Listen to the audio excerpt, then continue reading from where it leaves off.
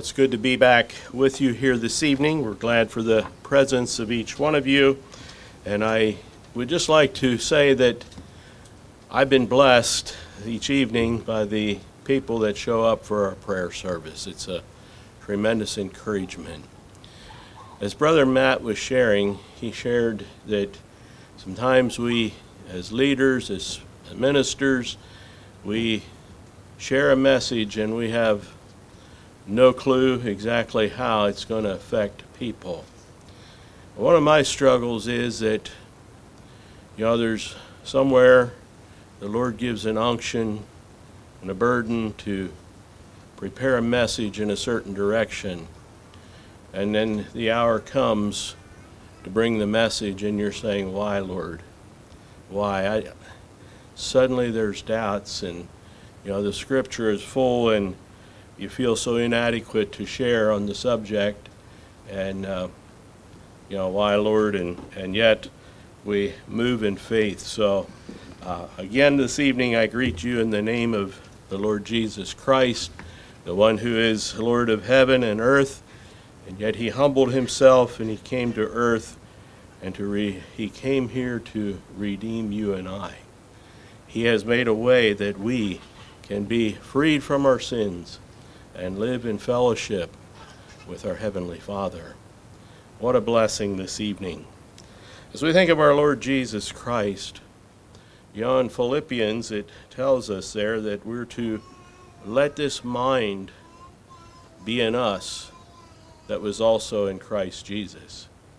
It goes on to say he thought it not robbery to be equal, though he was in the form of God, he thought it not robbery to be equal with God. Yet he made of himself no reputation, but took upon him the form of a servant, and became born into flesh. And being fashioned as a man, he humbled himself. He became obedient, even obedient to the death of the cross. Paul says we're to let this mind be in us also. As we think of the mind this evening, it tells us in 1 Corinthians 2:16, for who hath known the mind of the Lord, that he may instruct him? But we have the mind of Christ. Again, speaking of the mind, and I'll look more at the mind. The subject this evening is the mind, keeping the mind. The New Testament has a lot to say about the mind. And yet I believe this evening that God gives us the responsibility to keep the mind. How do we possess the thought processes of the mind? And are the thought processes of the mind, are they modeled after Christ? Are they modeled after God's will and his purposes for me? Or are my thought processes after my own imaginations? Are they after my own will and mine own lusts and desires? If we look at the mind in the New Testament, I considered the spectrum that I see there.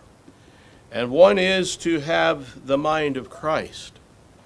But if we go to Romans chapter 1, verse 28, it has the other spectrum where it says God gave them over to a reprobate mind.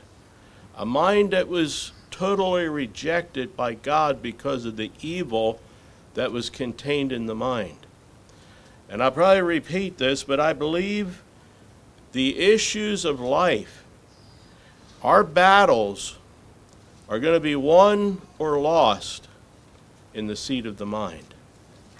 And so the question is, how do we process the thoughts? And the passage of scripture that I want to read is from 2 Timothy chapter 1. I'm going to begin reading at verse 6 and read to verse 12.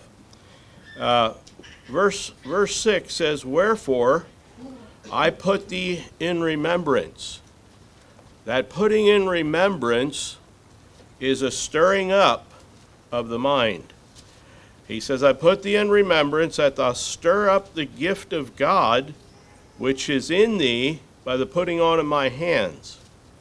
For God hath not given us the spirit of fear, but of power, and of love, and of a sound mind.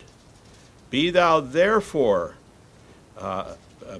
thou therefore ashamed of the testimony of our Lord, nor of me his prisoner, but be thou partakers of the afflictions of the gospel according to the power of God, who hath saved us and called us with a holy calling, not according to our own works, but according to his own purposes and grace, which was given us in Christ Jesus before the world began, but is now manifest by the appearing of our Savior, Jesus Christ, who hath abolished death and brought life and immortality to light through the gospel, whereunto I am appointed a preacher and an apostle and a teacher of the Gentiles, for the which cause I also suffer these things. Nevertheless, I am not ashamed, for I know whom I have believed, and am persuaded that he is able to keep that which I have committed unto him against that day. As we look at this passage of Scripture here, I see three things. I see, first of all, Paul is stirring up Timothy to think properly. He's calling him to remembrance. He's stirring up the mind. Then he reminds Timothy that we have been empowered by God. He says, we have not been given the spirit of fear. Fear comes out of a process of the mind.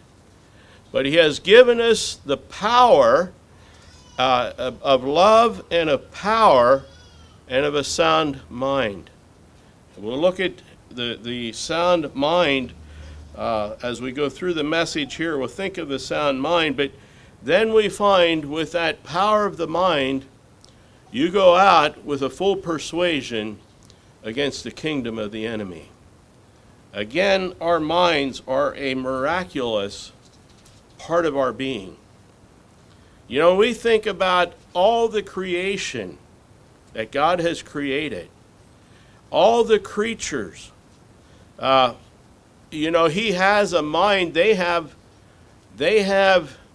somewhat of a mind, but you know, they basically function according to the order that God has for that species.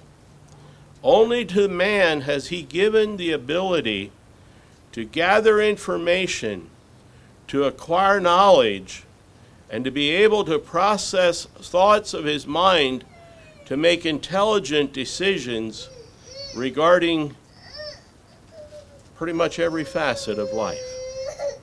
God gave us a mind. And again, the victories and defeats of life begin in the mind. The seat of knowledge, the persuasion of the mind. As we look at this passage of Scripture this evening, verse 6, we find that Paul is writing to Timothy. He says, I put thee in remembrance. That remembrance is a stirring of the mind. You know, he says, I want you to remember the gift that God gave you. He says, you know, you received a gift from God, and I want you to think about that, and then I want you to go forth using that gift. I'd like to just look a little bit at Timothy and some of the thought processes of his life. If we go back into Acts chapter 16, that's where we're introduced to Timothy. Verses 1 to 4, it says, Paul and his missionary team on their second missionary journey He says, he came to Derbe and Lystra, and behold, a certain disciple was there named Timotheus, the son of a certain woman which was a Jewess, and believed, but his father was a Greek, which was well reported of by the brethren that were at Lystra and Iconium. Him would Paul have to go forth with him, and he took and circumcised him because of the Jews which were in those quarters, for they knew all that his father was a Greek.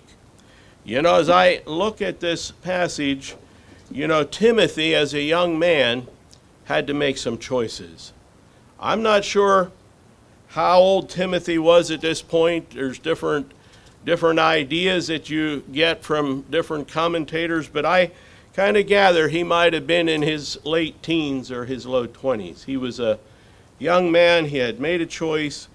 If we go back to 2 Timothy chapter 2, we find that his mother was a woman of faith, his grandmother was a woman of faith, and that they, obviously it would seem that they would have responded to the invitation of the gospel on Paul's first missionary journey.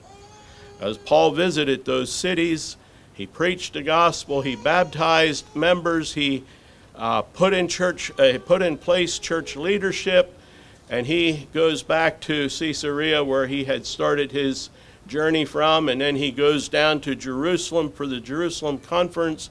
Now it's several years later, and he goes back visiting these churches. And here is this young man, Timothy. It says here his mother was a Jewess, but the father was a Greek.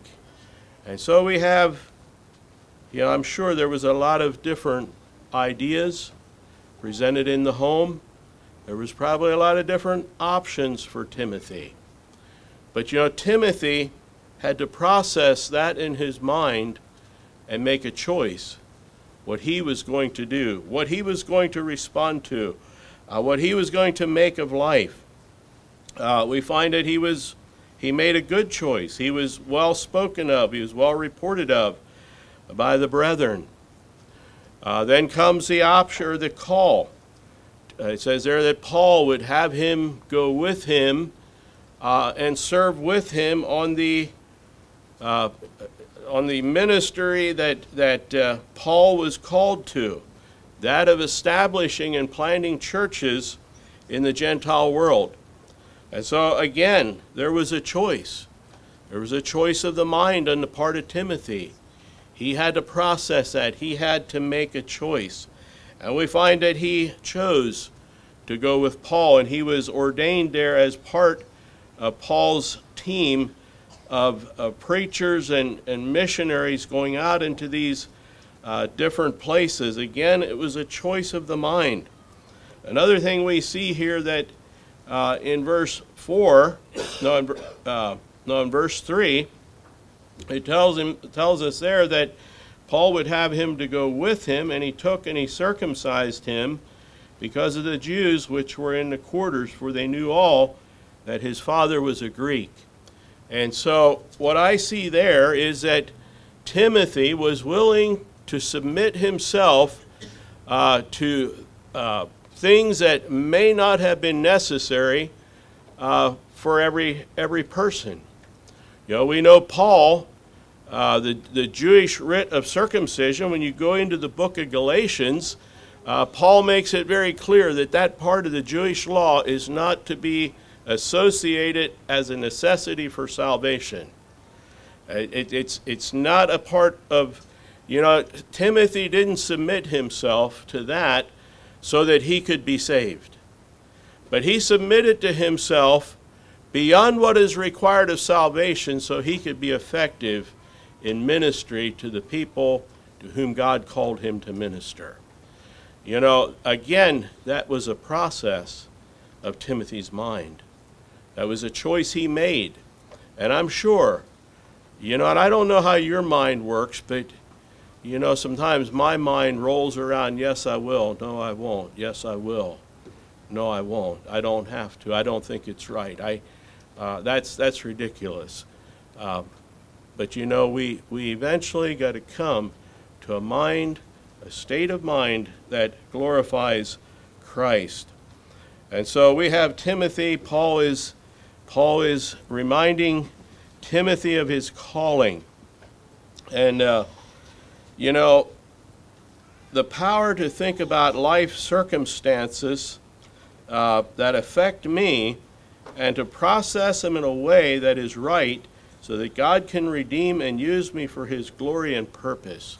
That is something that is so important. We can look at people that didn't have easy situations in life to choose. And we can look at all the way from the faithful men of God, from Abel unto Jesus Christ. In that whole spectrum, God's men, God's women that are going to be used of him are going to be tried by fire. There is a trying that comes. We could think about Abraham.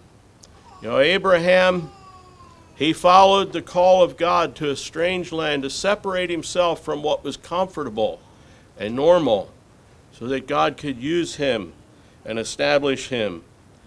We have the man Joseph. I'm sure there was a lot of times when Joseph said, "Why? Why?" And I'm sure there was a lot of times where Joseph could be angry, and Joseph could have been bitter.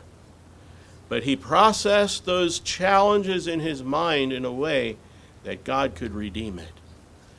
I think that is powerful this evening. We look at him being tried. He was the object of hate and animosity of his brothers. He was sold into slavery of Egypt.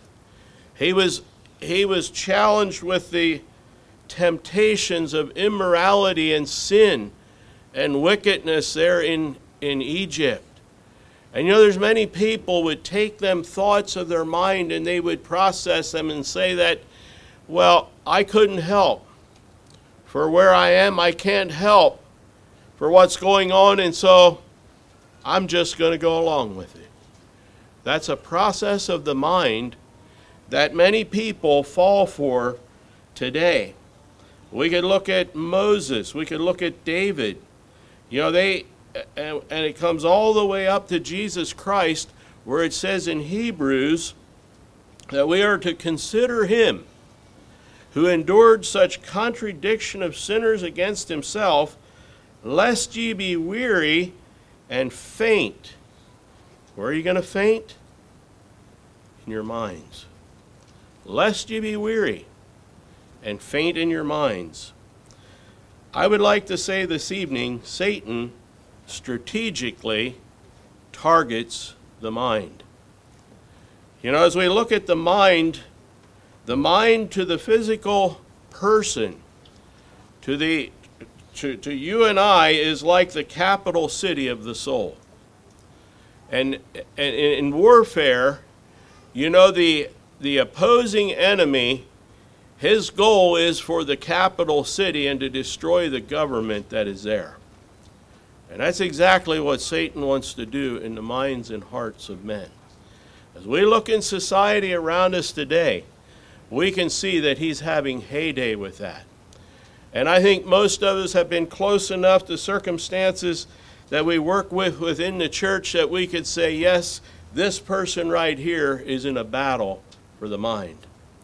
There's thoughts being presented, and their choices are not good.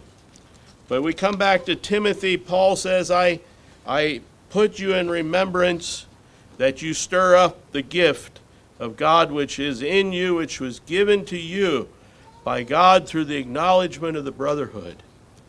That's in essence what I gather from this. You have been given, and why is it that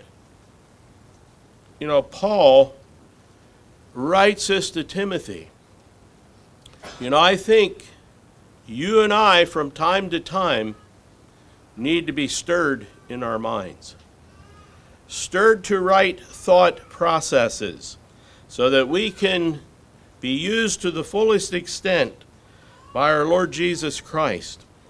And the other thing I see here in this passage of Scripture, and that is that Paul saw it his duty to encourage a young man that somehow he sensed was struggling in his mind.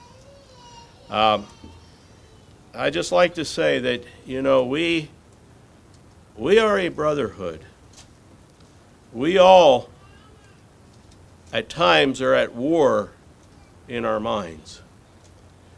And how important is the ministry of encouragement within the brotherhood? To stop and to take a brother aside and say,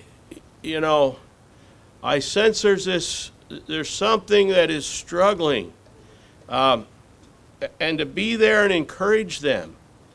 And I'd like to say this evening that encouragement and flattery are two different things.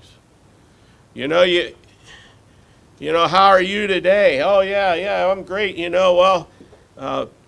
say a couple nice words and you go on your way. But I'd like to say, like, flattery is sort of like Tylenol treating cancer. It really doesn't do a whole lot.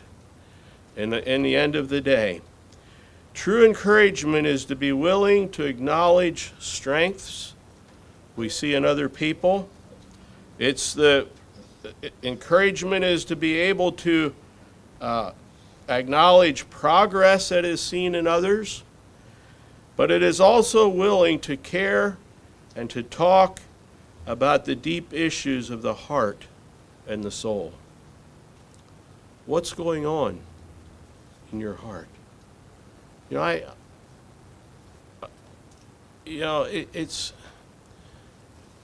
hard. It's hard when you ask a person how you are and the response is, "Oh, I'm well." We're all happy. We're ready to let it go, even though we're not so sure and convinced that it's well. A lot of times that individual needs someone to press in and say, "No, really, how is it going?" And to be a brother to encourage. I think Timothy, the godly man that he was, I think one of the things that we see in the character of Timothy, and that was that he had a tendency of being a little timid and kind of trying to draw away from the fight, you might say.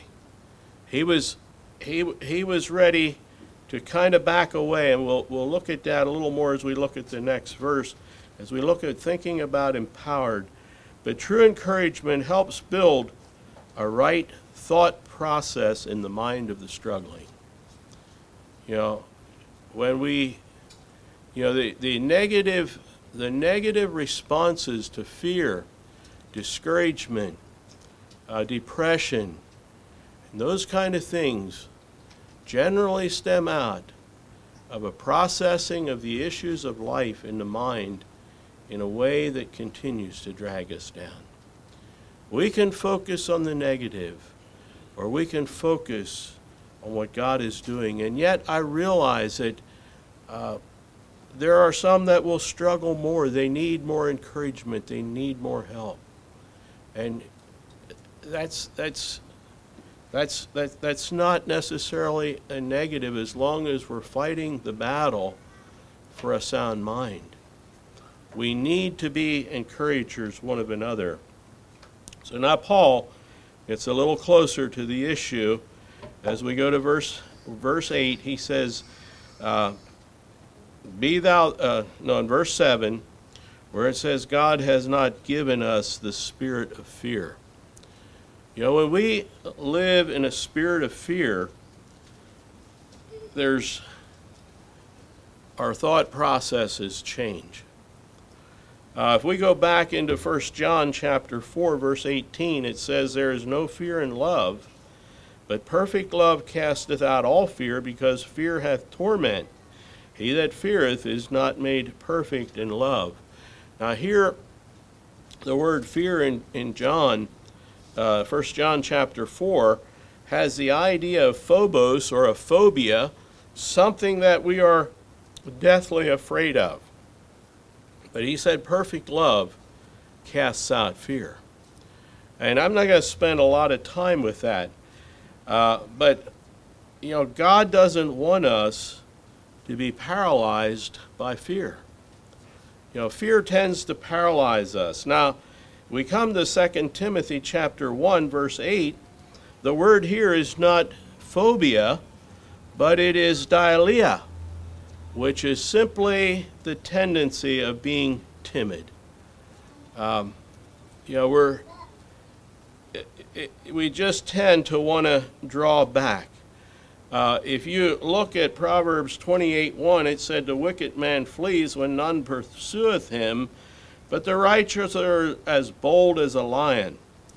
Now, while I say that, it says there that, we're to be as bold as a lion, it doesn't say we're to act like a lion.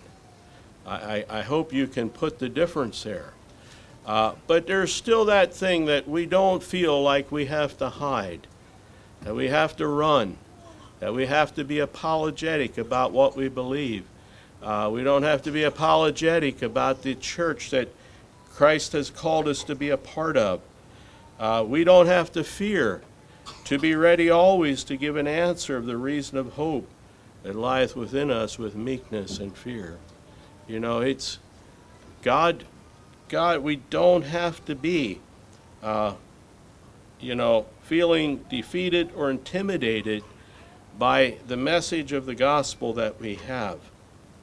And yet, as we look at Timothy here, Paul is saying, God has not given us a spirit of fear. How often are my choices affected because of a fear of man? If I do, you might feel that God is working in your life, but if I follow after and give God full control of my life, what will this person think? What will that person think? Or don't you struggle with that? That thought of what will others think? I think it's not that we become indifferent to other people's thoughts because we need their input in our lives, but that drawing back because of a fear of man brings a snare, as it tells us in the Scripture. So Paul is encouraging Timothy. He says, God didn't give us that spirit of fear, but he gave us the spirit of power, spirit of love, and a spirit of power and of a sound mind. As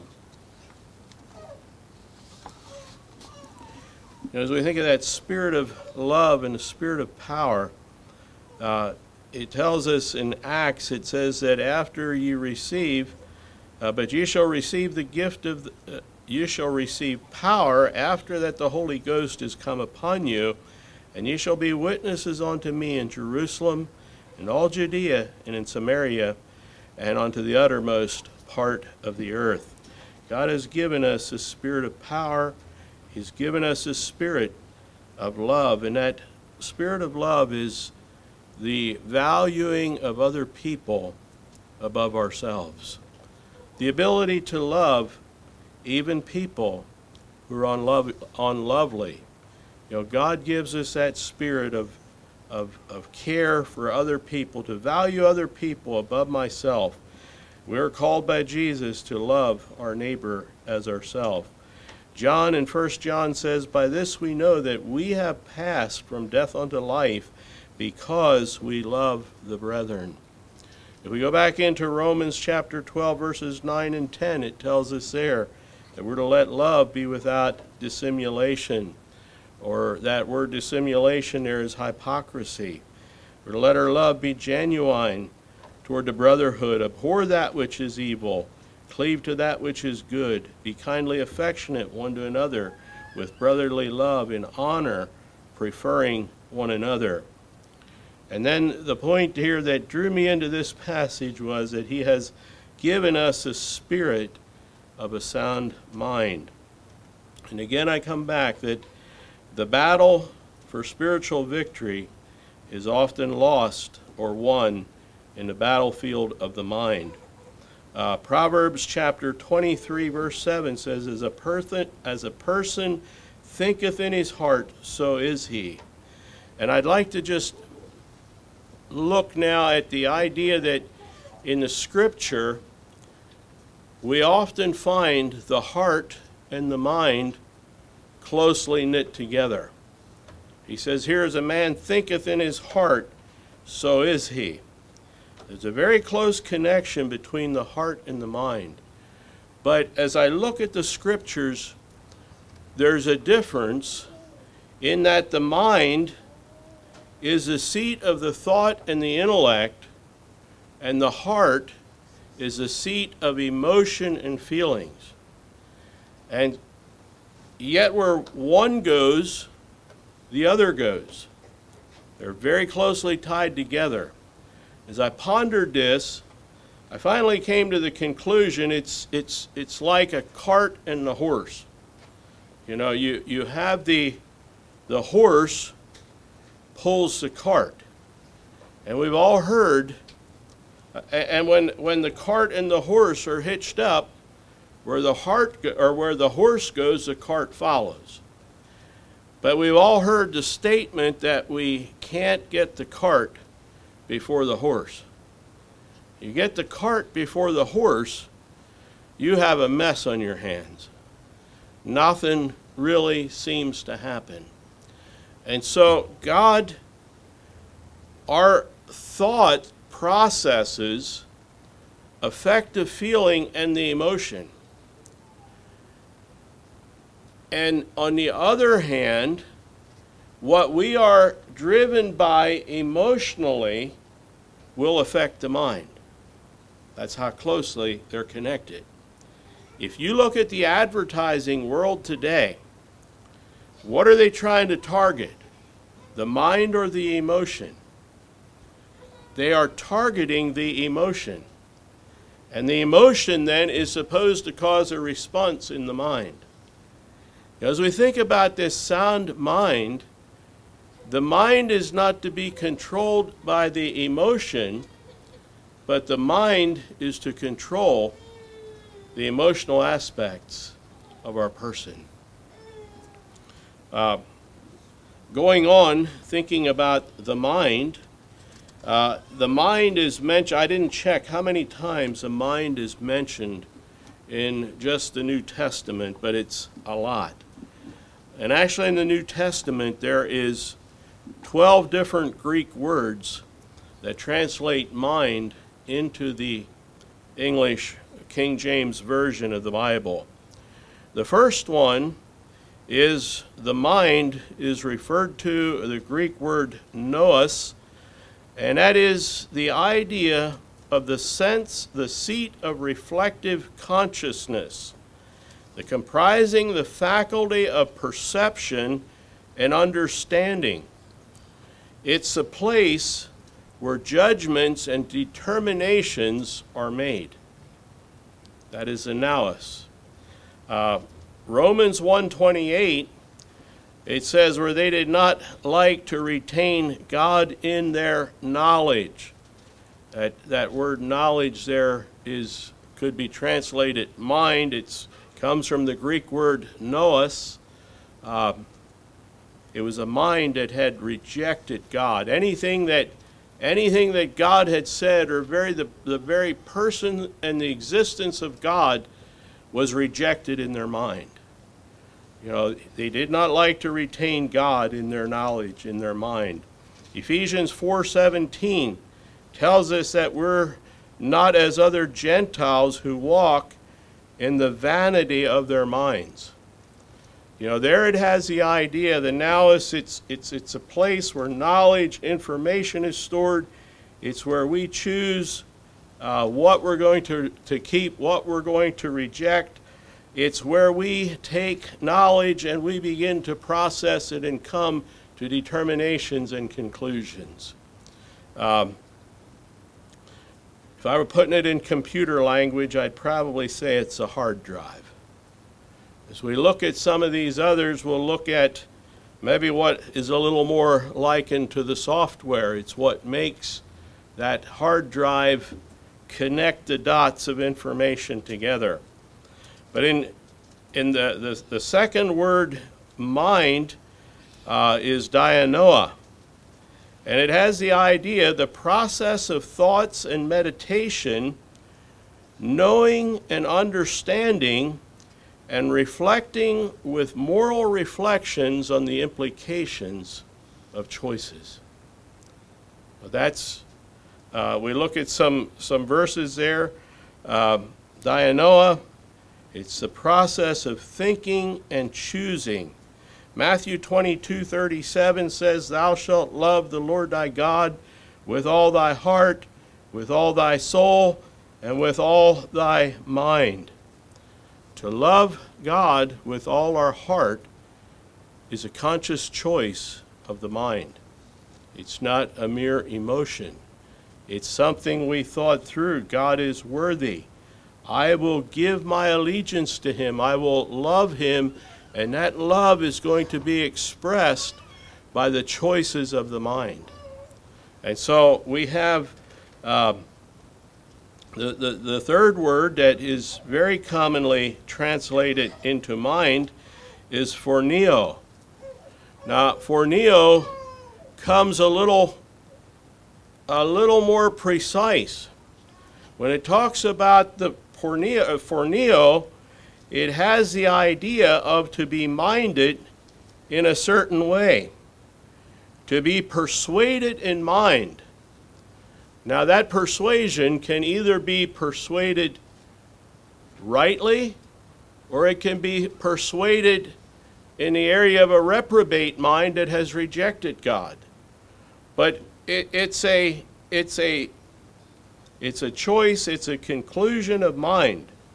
In Romans chapter 8, verse 9, he says it like this. He says, "So they that are after the flesh do mind the things of the flesh." That's one set of processes of the mind. And he says, "They that are after the Spirit do mind the things of the Spirit." Two individual, separated choices of the mind, but it is left to the responsibility of the individual to choose. And I would like to say, we go back into the book of 1 John, it talks there about trying the spirits. He says there's many spirits going out into the world. Therefore, we need to try the spirits. And I would like to say, in the spirit world, the target of the spirit world is the mind. That's where our thoughts are affected. That's where each one rallies for control of the mind. And we know God has given his Holy Spirit into the life of the believer, and that Holy Spirit is to be the voice of God to the mind. And we need to be very diligent to follow the leading of God's Spirit. And I would like to say that God's Spirit is determined by God's Word. Where God's Spirit goes, God's Word goes. God's Spirit never testifies against the Word of God. Never. And, God's Holy Spirit will always follow to bring glory to Jesus Christ. In John 16, I think it is, it talks about the Holy Spirit coming, and it has the idea there that the Spirit is going to point us to the person of Jesus Christ and the ways of Christ. So, coming back, the word phorneo has the idea of a persuasion of mind. We can be controlled. That persuasion of mind can be of one of two persuasions. But when it comes here to 2 Timothy, The word that is used here in 2 Timothy chapter 1, verse 7, where it talks about a sound mind, that word sound mind is one Greek word, which is sophoproneo, which again has the idea of a right mind. A right mind. God has given us the spirit of a right mind, a mind that is kept under the power of God and His Spirit, so that the thought patterns of the mind are going to be thought patterns that are going to glorify God, and they're going to cause us to live in victory, and not defeat. It's a mind that is patterned and controlled by the Holy Spirit of God. Another passage of Scripture that uses this sophoproneo in Luke chapter 8, verse 35, you have here the account of the legion, the demonic man that was there in the land of the Gadarenes. And when Jesus came, it says he was out among the tombs, and he was cutting himself with stones, and he wore no clothing. He was a man whose mind was in a state of out of control. But Jesus drove the demons out of that individual. They went into the swine. The people heard what happened to the swine, so they came out to see what was going on. And when they got out there, in Luke 8, chapter 35, it says, and they went out to see what was done, and they came to Jesus, and they found the man out of whom the devils were departed, sitting at the feet of Jesus, clothed, and in his sophoproneo, in his right mind. That is the mind that God gives to those who will surrender their life and heart to Him. Now, as I look at this sound mind, if we go to Titus chapter 2, he tells us there, young men likewise exhort to be sophoproneo, of a sober mind, a mind that is serious, a mind that is controlled by the will that has been surrendered to the Lordship of Jesus Christ. The mind, again I come back, that Satan wages all-out attack against the mind. He propagates all kinds of lies. He brings all kinds of corruption to try to deceive and to destroy the minds of men. God gives us the responsibility of controlling our mind and the thought processes. If we go to 2 Corinthians chapter 10, verse 4, it says, for the weapons of our warfare are not carnal. We're not firing missiles and guns and swords and all those things that carnal warfare uses to fight. But our weapons are mighty through God to the pulling down of strongholds. I want you to get that, the idea of pulling down strongholds. It's destroying a fixed position of the enemy. We're going out, we're going to take that position of the enemy away. He says here what that enemy is. That stronghold, he says, casting down imaginations. Imaginations are thoughts of the mind that are not under the control of God's Spirit. Imaginations are not reality. He says here, we cast down imaginations, and we cast down everything that exalteth itself against the knowledge of God. In our minds, we cannot help the birds from flying over our heads, but we can keep them from building a nest on our head. That's the same idea here. we will have thoughts that will pass through the mind. How long they stay there, how long we meditate upon them, is up to us. Evil thoughts that are cuddled in the mind and cherished will bring people to destruction. Just been involved with some people. A young couple got married less than a year. Well, it's about straight a year right now, but it was less than a year when this took place. There was an attempted suicide, part of the wife, only to find out that right ahead of that, there was marital unfaithfulness. She claims that she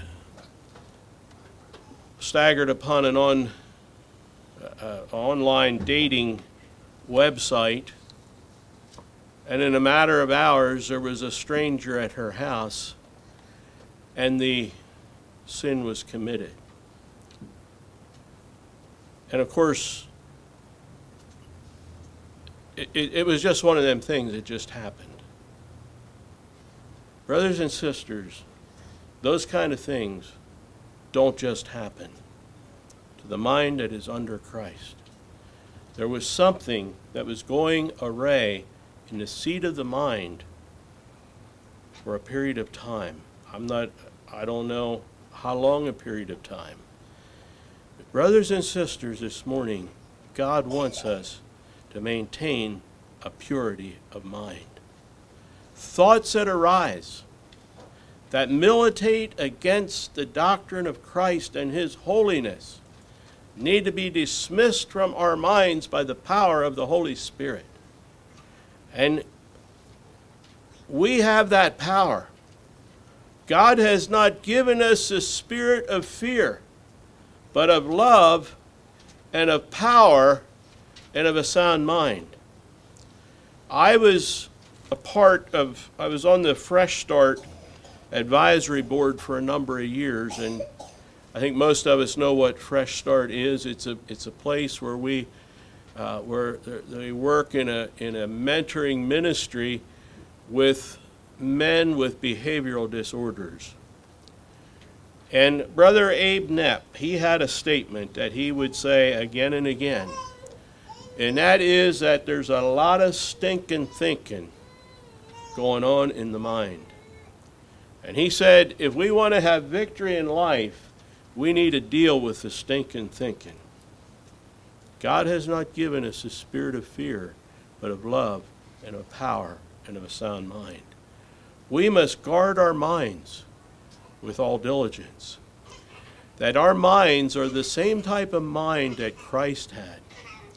You know, and again I say, there's going to temptations come. But if we are walking with Christ, there is power that we can be victorious. He goes on here to say, he said, we cast down imaginations and every high thing that exalteth itself against the knowledge of God, and bringing into captivity every thought to the obedience of Christ. That is a responsibility that has been entrusted to us in keeping the mind. You know, and I found in my life, the longer we're going to allow things to stay in the mind, the more the battle is going to be to overcome it. You think maybe I'll just enjoy thinking about this for an hour? Don't work.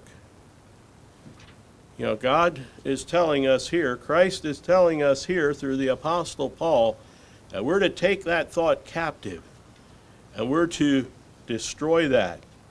And then it goes on to say in verse 6, he says, and having a readiness to revenge all disobedience when your obedience is fulfilled. Now we're ready to go out and to engage in battle and bring encouragement and discipleship to those that are struggling. That's the call we have tonight. Going back again to 2 Timothy chapter 1, I like what Paul says, and I'd like you, for you as I read these verses, to think about the choices of the mind on behalf of Apostle Paul. Verse 11 says, "Whereunto I am appointed a preacher, an apostle, and a teacher of the Gentiles." There was a choice of surrender on the part of Paul so that God could bring that into his life. Verse 12, "For which cause I also suffer these things. Nevertheless, I am not ashamed." You know, shame is a good thing. It helps us to acknowledge the awfulness of sin. But on the other hand, the devil wants us to be ashamed of our testimony and our witness. Paul said, "I am not ashamed." That was a choice of a sound mind. I am not ashamed of the gospel of Christ, for I know in whom I have believed. I am persuaded, I am confident that the truths that God has spoken in his word, I am confident of the call that he has placed on my life, that he is real. And he says, you know, I am persuaded that he is able to keep that which I've committed unto him against that day. And we go back into chapter 4, Paul says, "I am now ready to be offered. The time of my departure is at hand. I have fought a good fight. I have kept the faith. Henceforth there is laid up for me a crown of righteousness, which the Lord, the righteous judge, shall give me in that day, and not to me only, but to all those that love his appearing." To all those that are going to discipline their mind to set them on the promises of God, and to keep the mind pure and clean so that we can function in life to the glory of God. As I said, I struggle at times to know why I was asked to bring the message, why that burden was laid in my heart to prepare it. But maybe you do. If the Lord is speaking to you, if there's that struggle of mind that is not pure and is not clean, I'm going to ask you to make it known tonight. Find freedom, find help to overcome the struggle of the mind as we sing an invitation song this evening. Let us just bow our heads for a word of prayer.